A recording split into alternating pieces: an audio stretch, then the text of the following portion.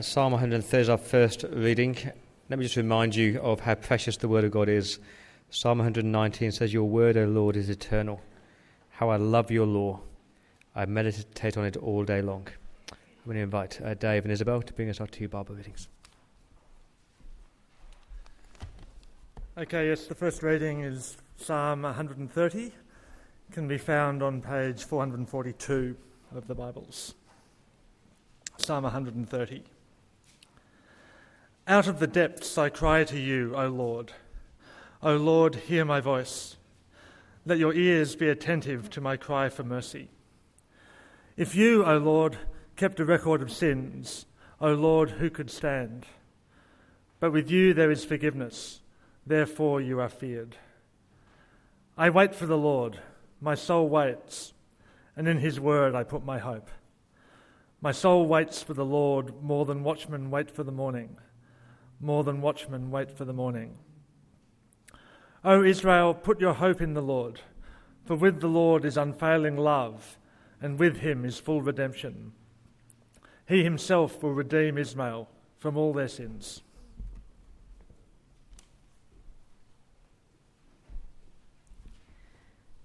The New Testament reading is from 1 Peter chapter 1, verses 3 to 9, which is on page 857.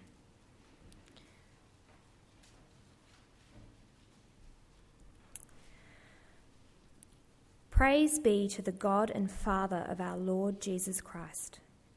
In his great mercy, he has given us new birth into a living hope through the resurrection of Jesus Christ from the dead, and into an inheritance that can never perish, spoil, or fade, kept in heaven for you, who through faith are shielded by God's power until the coming of the salvation that is ready to be revealed in the last time. In this you greatly rejoice, though now for a little while you may have had to suffer grief in all kinds of trials.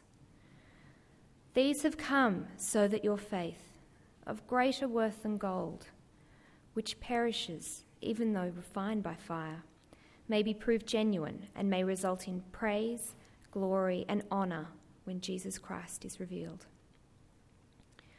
Though you have not seen him, you love him. And even though you do not see him now, you believe in him and are filled with an inexpressible and glorious joy. For you are receiving the goal of your faith, the salvation of your souls.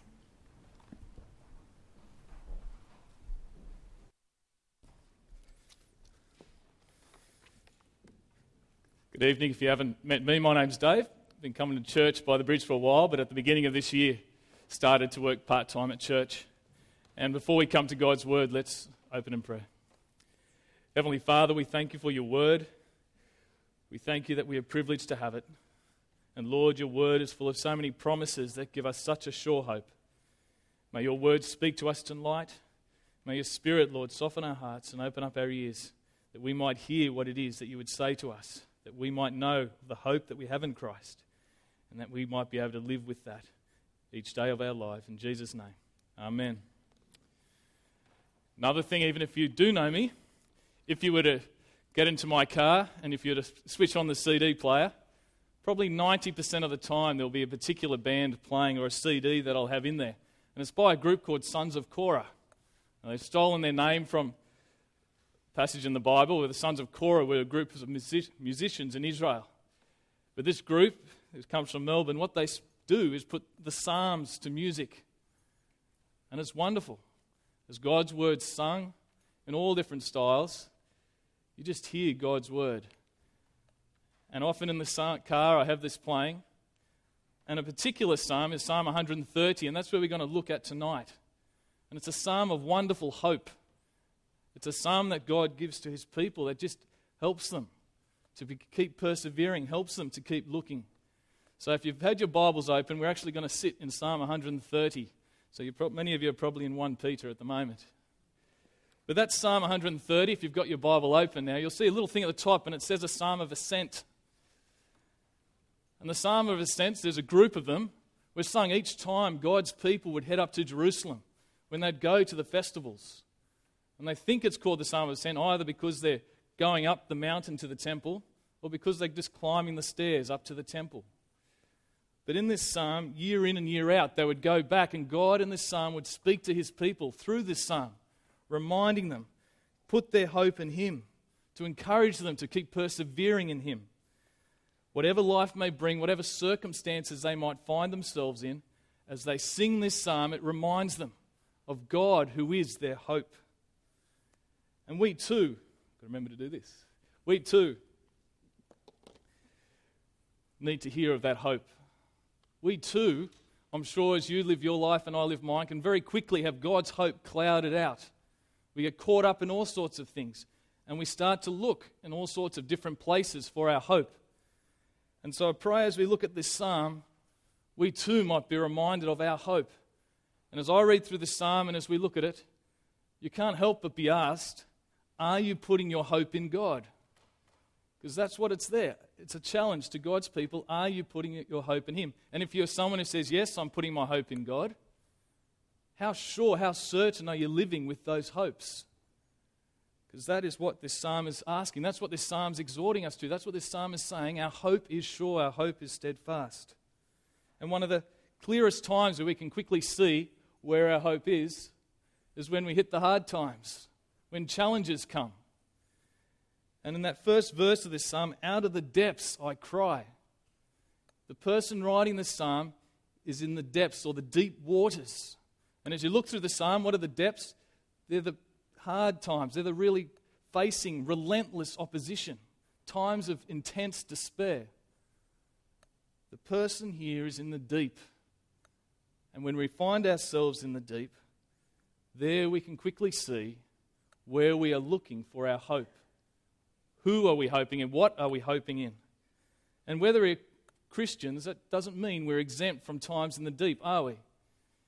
We can just look at our own lives, or we can look to the life of history and know that we too have been through hard times, times that are extremely challenging, hard times that we begin to despair.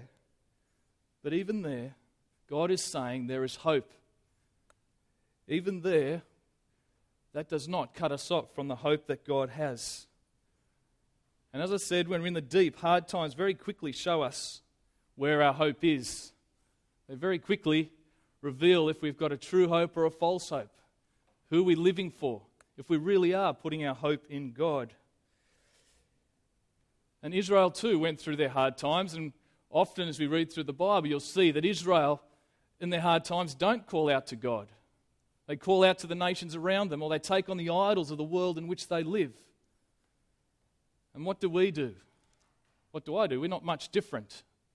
As we live in our lives, we very quickly, without having to think about it very often, start to follow the ways of this world, start putting our hope in the things that this world does. What does the world say when we're in times of need or despair, or things are looking hopeless?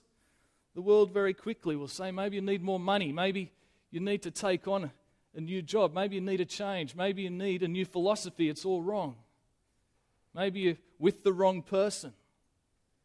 The world will have many ways that it would say you can find hope.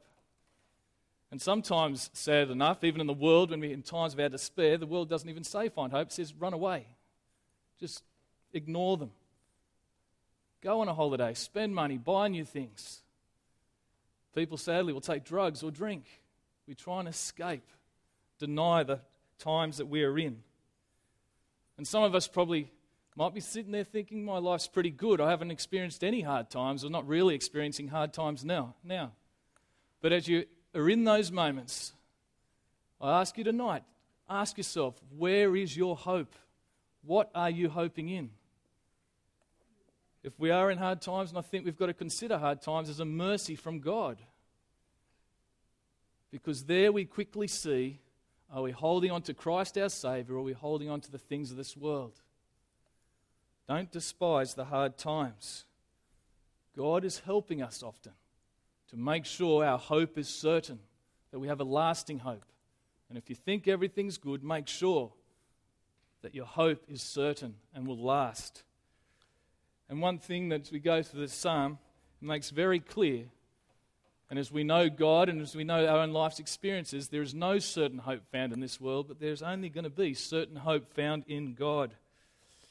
We don't know exactly what the psalmist here was going through, what he was experiencing, what the depths he found himself in. It might be spiritual turmoil. It could be like Job, suffering all sorts of awful things. Yet in this psalm, the psalmist says there is something common to us all, something that goes beyond even those hard times, a depth that we find ourselves in that means things are utterly hopeless. Things are utterly hopeless. In verse 3 he says, "O Lord, if you kept a record of sin, who could stand?" No matter what your circumstances in, there is a depth that holds us all. That means all other things are futile. And as we live in this sinful world, as people drowning in our own sin, is it no surprise to us as we reach out to other people drowning in their sin that we don't find our answers here, that things are hopeless. Yet here in these depths, we need help for our sin. Until that sin is dealt with, all other places that we go to for hope will never satisfy, will never free us, will never help us to know hope. Consider the record of your own sin. He says, "Oh Lord, if you kept a record of sin." If I stop and think about my record of sin, how big a list. And God knows every sin. Not just the things done out in the open, but all the things hidden within. God knows all of our sin. And if we were to front up before God, what do? God is pure, God is holy, God is righteous. Because God is good, He must judge sin. He must deal with it.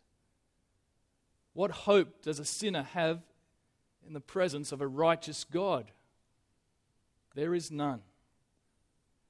And so, unless our sin is dealt with, there is ultimately no hope.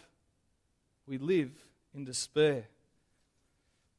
And there is no organisation, no person, no help, no anything that you can go to that will deal with your sin. Our problem as sin is between us and God. Only in God can the solution be found. It is God we have sinned against. Hope can only be found in Him. And so what does the psalmist do here? Out of the depths he cries to God. Because ultimate hope, lasting hope, sure hope can only be found in Him. And this psalm in the end is just this wonderful journey as he starts in the depths and as he considers God and he rises to the heights of this hope that is sure and certain, that goes beyond just paying for his sin, more wondrous than he can even imagine. And so let's, as we go through this psalm, firstly just look at it and see what is it that gives him so much hope. Why is he so sure of his hope, even though everything around him seems so despairing? And then secondly, how does that affect him? And the first thing, as we go through, is that we do see is that he cries out to God. He has hope because he knows that God will hear him. As you read through the psalm, as you go through, you can see he has this expectation as he considers God's word. He knows that as he cries out from the depth, "O Lord, hear my voice, let your ears be attentive to my cry," that his cries will be heard. He is not crying out in despair. God is ready to hear. He knows from God's word that God won't block his ears, God won't ignore him. God is waiting and listening for humble sinners to come to cry to him, and he will listen. I was at a barbecue a couple of weeks ago, it was just last Sunday actually, and I was standing there talking with a friend. There were lots of people as we chatted around outside. And as we were chatting amongst all the noise, he suddenly stopped. I thought, oh, that's interesting. And then he said, "I can hear my boy crying." I couldn't hear it. I didn't even take any notice. But then he took off to go to help to hear the cry of his child. How great is our Heavenly Father, that even as we cry to him, there is nothing in the busyness of this life and the chaos of this world, nothing that will stop our Heavenly Father hear us. How much more attentive is he to us, his children, crying out to him for mercy? God will hear us. And so, when you're in need of help, to know that your cries for help are being heard gives you hope. But as he's there, he cries out. What does he cry? He cries for mercy. As mentioned, we don't exactly know what it is that holds him in the depths, what it is that he's struggling with. But even if it's not his sin, even if it's just struggling with illness, with sickness, with frustrations, with all the things that can happen. He cries to God for mercy. Why? Because he knows he is a sinner. He needs God to be merciful to him. What right does a sinner, as we live in this world of sin, as we live the consequences of sin, as we live under the punishment of sin, what right do we have to come to God, whatever our circumstances, and demand that God does something for us? To come presumptuously saying, God, fix everything. We have no right to do that. And what does he do? He comes and he cries out to God for mercy. Only mercy from God will give him hope. And it's not futile. As you read through the psalm, as you go through, he knows that God will hear the cry of a humble person. By the end of the psalm, he's so sure of it and so certain of it, he's proclaiming it in the nation, saying, put your hope in God too. He knows the joy of that hope. God is merciful. We need not just despair, but come to him, and God will show mercy. Because he is good, and no one is merciful like God. Who has been wronged more than God? Who has the most right to punish us and judge us? God is righteous, and we've been living in rebellion against him, in sinfulness, not serving him, doing wrong by others. But God is willing to show mercy. How great is his mercy? No one can show mercy like God, but God wants to be merciful. And there we have hope. And not just that. We can have mercy from someone. If I've wronged someone, or if you've come and wronged me, I know in my nature I'll say, don't worry about it. But somehow I hold on to what you did. I keep thinking about it. A king can have a subject come to him, and the king can say, I'll show mercy upon you. But every time you come and stand before that king or pass before that king, he knows he's had mercy on you, and he'll probably remind you and let you know how good he was of the thing that he passed over. But with God, he's willing to forgive. It's a wonderful thing, forgiveness. As we look at this psalm, verse 3 and 4, the two things are put next to each other. Will God keep a record of sin, or will God forgive? If God keeps a record of sin, things are hopeless. But if God forgives, there is hope. And the wonderful thing, not only is God merciful, but he is willing to forgive. He's willing to give us a clear record, to wipe it clean. God is willing not just to pass mercy on us, but to do away with our sin, to not keep calling it to account, to not keep remembering it. With God, there is full forgiveness. And there's no one who's been wronged as much as God. There's no one in your life that you've wronged as much as you've wronged God. But God will forgive. And so there is hope. And you might be wondering, and I sometimes do, even as a Christian, think, surely what I've just done is too big. Surely what I've done is too shameful. Surely the consequences of what I've just done are too great. Surely God can't forgive that. But God will forgive all sin. God is willing to forgive. There's no sin written so boldly or so deep that God will not forgive. And that's a wonderful hope. And it keeps going. As he climbs out of the depths, as he remembers these things that give him hope. And at the center of the psalm is built around in the middle of this. Where is his hope? His hope, his certain hope, is the word of God and what God has spoken. He is determined to look nowhere else. He's looking here at God's word. God says he will hear our cry. Where did he read that in God's word that God will be merciful? God himself has said, and it's in this word, that he'll forgive. And he puts his hope upon God's word. And surely he'll talk of God's love and God's redemption. God's words are promises. God's word is sure. When we put our hope in his word, it's certain. And when we come to God, and when God makes a promise, say it again, it's certain. What is the basis for putting our hope in a promise? Is it the thing which is promised to us, or the person making the promise? And I don't think it has taken us long to start realizing it's the person themselves. It's the ability, the resources of the person themselves who make the promise. certainty is measured according to who makes the promise. There's no one in our life who can guarantee a promise.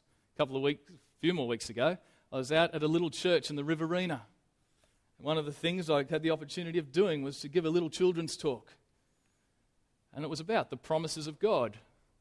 And we sat down with the kids at the front of the church and made up a little scenario about where I promised to do something for my mum and dad.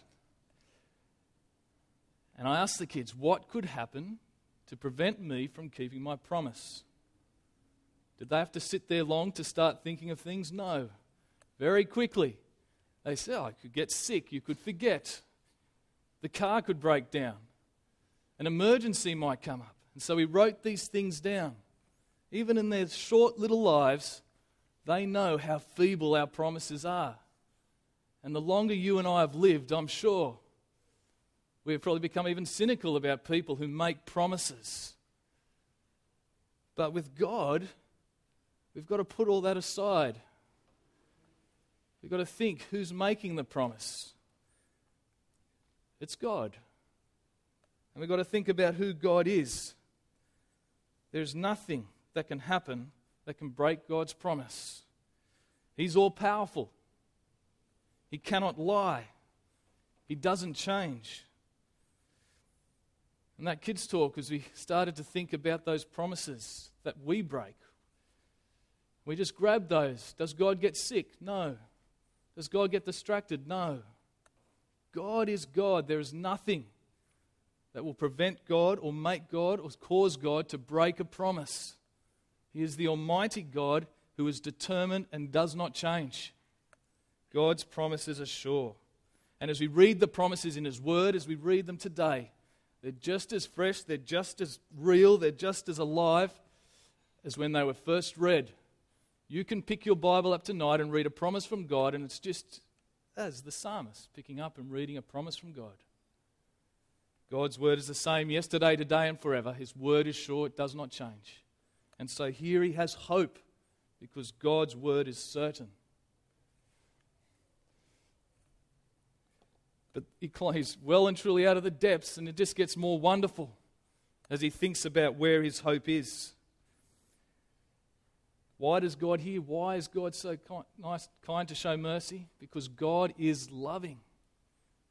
God's love is unfailing. Once again, like promises, do we know real love? If we define love, we don't probably do a very good job of it because we don't really experience true, pure, perfect love. People are in relationships where they say they love each other, but that's only for a time till they fall out of love. People commit to live with one another. They won't commit or promise to be together forever.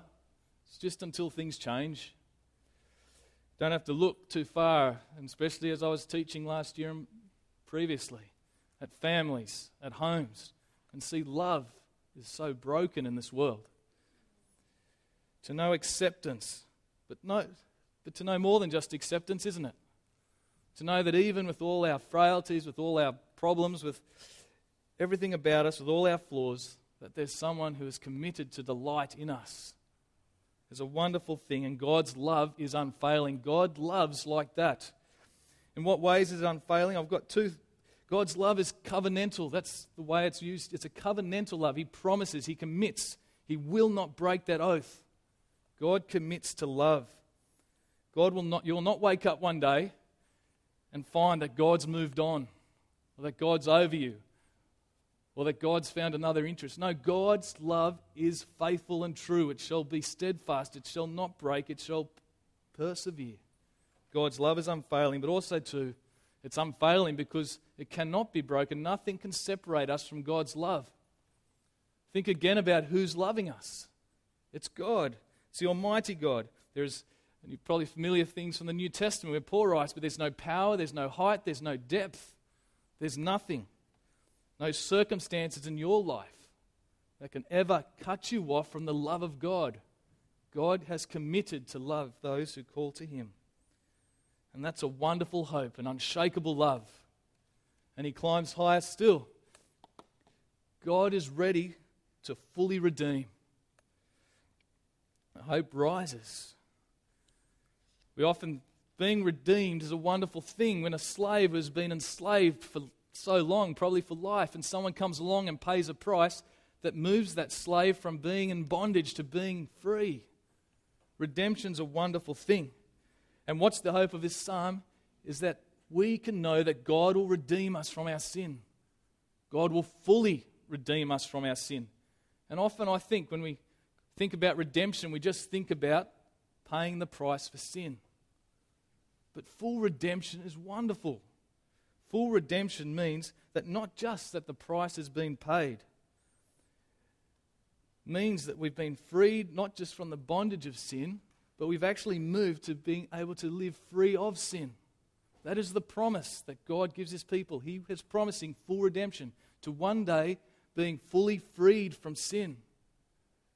It's a wonderful hope, more wonderful than we can imagine. And we join the psalmist as we look forward to the new heaven and the new earth. As we went through Revelation, a place where there's no more crying, no more tears, no more sadness, no more death. Full redemption. That is what God has promised. That is what He hopes. Israel comes back from the exile. They see that the promises have not all been fulfilled. And so they wait. And the faithful keep holding on to God's promises, knowing that His word is true. And as we come to the New Testament, we've got Romans, look these up later, but Romans 8:28, what does Paul say? We wait eagerly for our adoption, for the redemption of our bodies. We are waiting, we're longing. Paul says in Romans 13, stay alert, our salvation is nearer today than it was when we first believed. You wake up tomorrow and you'll be nearer to your full redemption than you are tonight. Ephesians 4, live for God, keep living for Him because you have been sealed for the day of your redemption.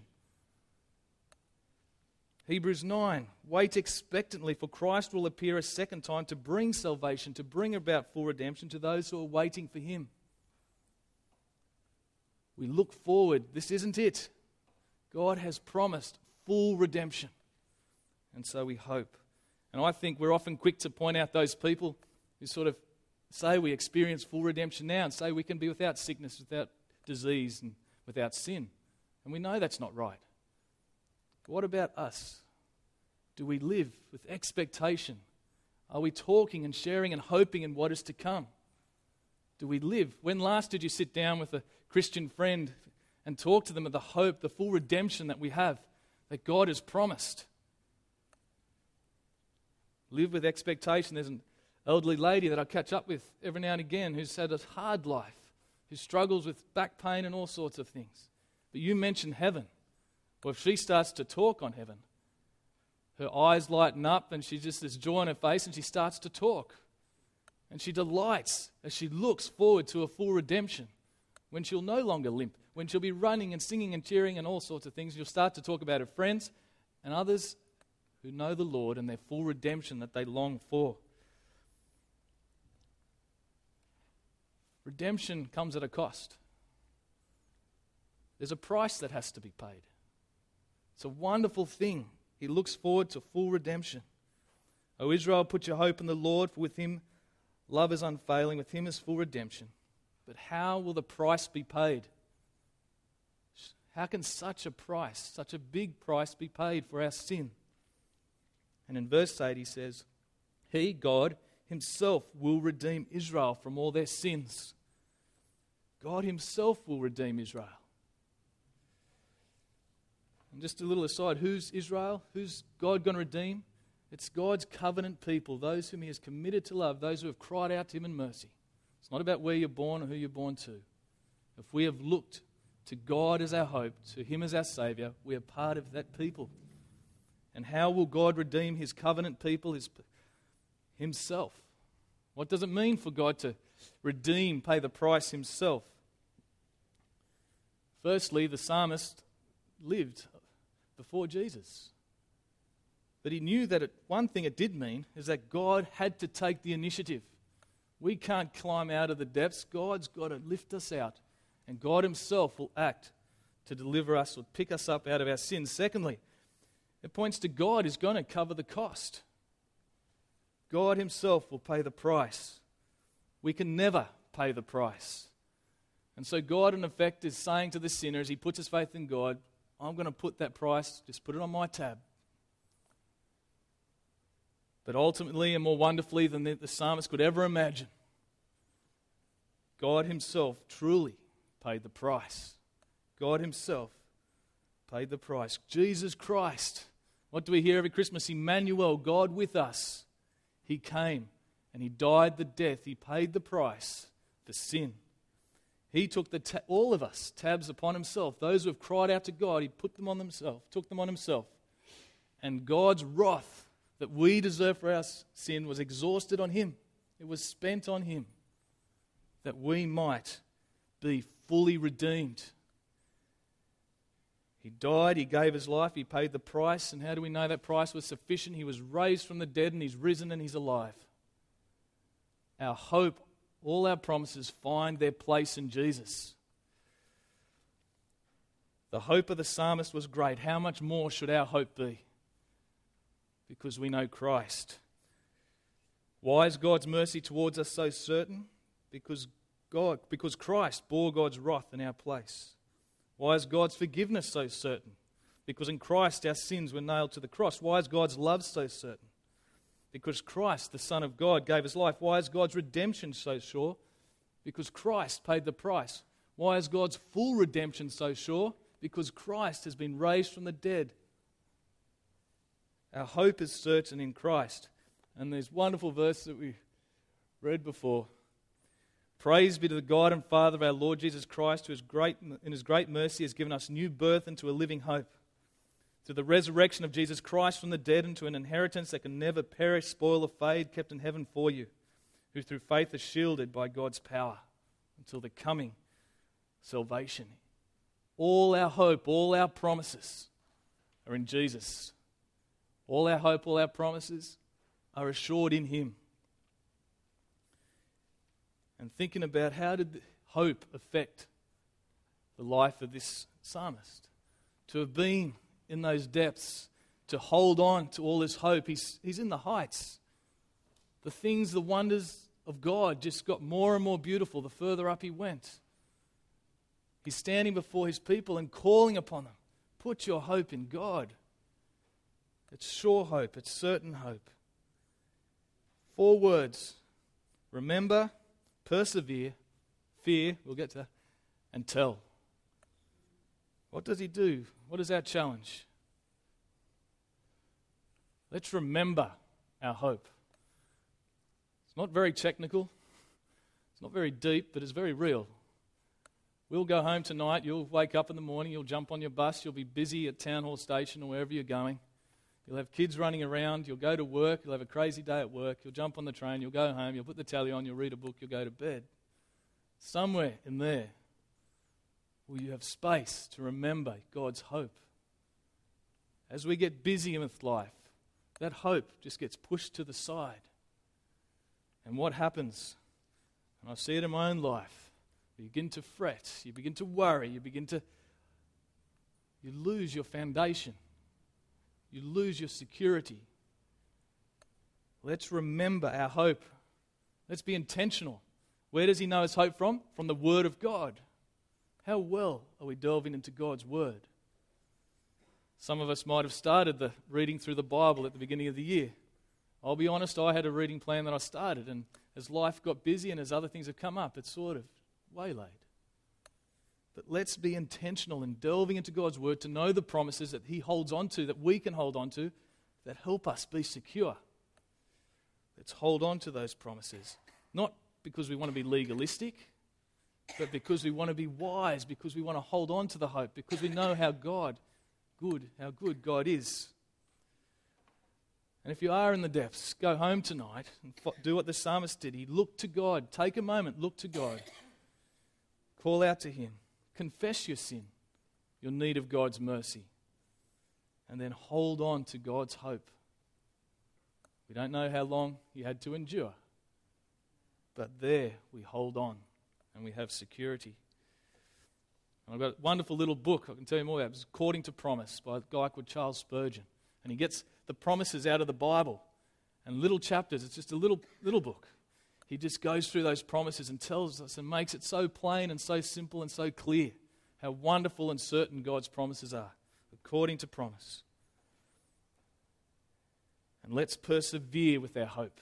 Let's keep living for Him. We struggle in life, we experience all sorts of things. But let's not take our eyes off Jesus. It follows closely to the previous one, remember. Hold on to our hope. And how does He do it? He says, my soul waits for the Lord more than a watchman waits for the morning, more than a watchman waits for the morning. What does a watchman have to do? The watchman's got to stay alert. The watchman's got to stay focused. The watchman can't take a break, can't be distracted, let alone, surely he's not going to sleep. He watches for the morning, the expectation that the day will break. And as we live for God, we can hold on to His promises. Not because it's a duty, not because it's our job, but because it's our delight, our joy of the hope of God, that we will stay alert, we won't fall asleep, we won't lose grip on Him. We will keep living and hoping in Him. And He says it twice, more than the watchman. How wonderful that is. I have a friend who I catch up with as well, and his life has been hard for him. He's struggled with all sorts of things. I initially used to go to think I'll read the Bible with him and pray. But it didn't take me long to realize that I was leaving so encouraged and blessed from being ministered to by him. Every day he takes pills, constantly going to specialists. He constantly has struggles with mental things and health things. But he faithfully reads his Bible a little bit each day. And there his hope is. And as he talks about those hopes, even in times where he despairs or gets all anxious, he just holds on to them. And it keeps him persevering. Let's fear God. That's the other thing he says in verse 4. There is forgiveness, there you are feared. Feared is the outcome. We might initially read that and say, fear God, and think that's the reason he's sort of coming to God. No, because God is forgiving, because God is a place of hope, it says he will fear Him. That is the outcome. Fearing God, it's responding rightly to Him, to live rightly before Him. I heard a helpful little thing at a service last week. To fear God, to trust, love and obey. That's how you can sum it up. To fear God, to love, trust and obey. When temptation comes, when challenges come in this world, when things come that would tug us away from God, whatever your situation, you know that God's promises are sure, God's hopes are sure. God is so kind, God is so loving, His word is sure, therefore I want to remain faithful to Him. I'm not going to get that direction. When temptation comes, we know God is good, we know God is God, we know it is right, so we're going to trust that God knows how we should live, and so I don't go that direction. And when temptation comes, I know that God is God, that obeying Him is a delight. Satan, the world, all things will come and speak into our ears and say, how can there be any joy in fearing God? But we know by the grace of God, as we hold on to His hope that motivates us, or shows us that fearing God is a great thing, we live to love, trust and obey Him. And the final one, let's tell others of our hope. What does he do? He sort of is in the depths, he's all quiet, he's all holding it in, and then he rises out of the depths, and in the end you can't contain him. He's there. Israel, put your hope in the Lord. He's crying out to them. If there is such a wonderful hope as this, how can he keep it to himself? If there's such a wonderful hope as this that will help him persevere through the depths of life, how can he keep it to himself? He wants others to know it too. He calls out. When the opportunity comes to share the gospel, sometimes I wonder, where do I start? What do I say? I sort of start trying to remember 2 ways to live. But one place we can start is the hope that we have in God. What God has promised. And then, how can you be so sure of those hopes? Because of Jesus. Use the hope that we have. Proclaim it. Be motivated by it. So remember, persevere, fear and tell. God's hope is good. And there's a wonderful verse in Hebrews 6:19 which says we have this hope as an anchor for the soul, firm and secure. An anchor. If you've seen some big ships, you've probably seen some big anchors. But there is no anchor as big as the hope of God's promises. And that verse, if you read that verse previously, it's actually pointing to the promise of God. We've got God's promises as a hope. But where does it move to? It then applies it to Christ. God's promises are our hope. Where are all God's promises? They're in Christ. Christ is the one. Christ himself. As we put our hope in him, we can be sure in what we hope for. Our hope is not an idea, a philosophy, some sort of, hope is a person. Hope is Jesus. And it's safe and sure. We can be sure that even though we get tossed and back in the depths of a sinful world, even though endless things come that would drag us and seek to take us away from God, even as though we might feel lost and frail and helpless in this sea of life with all that it brings, we can know that our hope in Christ gives us an anchor that is firm, that's secure, and nothing can ever loosen Christ, our anchor. Nothing can take away the hope that we have, not just for now, but forevermore. Because Christ is a hope that is sure. Let's pray. Heavenly Father, we thank you that your hope is certain, that your hope is so sure. That you are loving, that you are kind, that you are merciful, that you are forgiving. And that with you there is full redemption. Heavenly Father, may you just place upon us your hopes. May our hearts be filled as the psalmist was filled. That no matter what life brings, your promises would be before us, that we would delight in them. And no matter what, we'll keep watching and waiting with joy and with hope, because you are good. And as your word says, hope from you does not and never will disappoint. In Jesus' name, amen.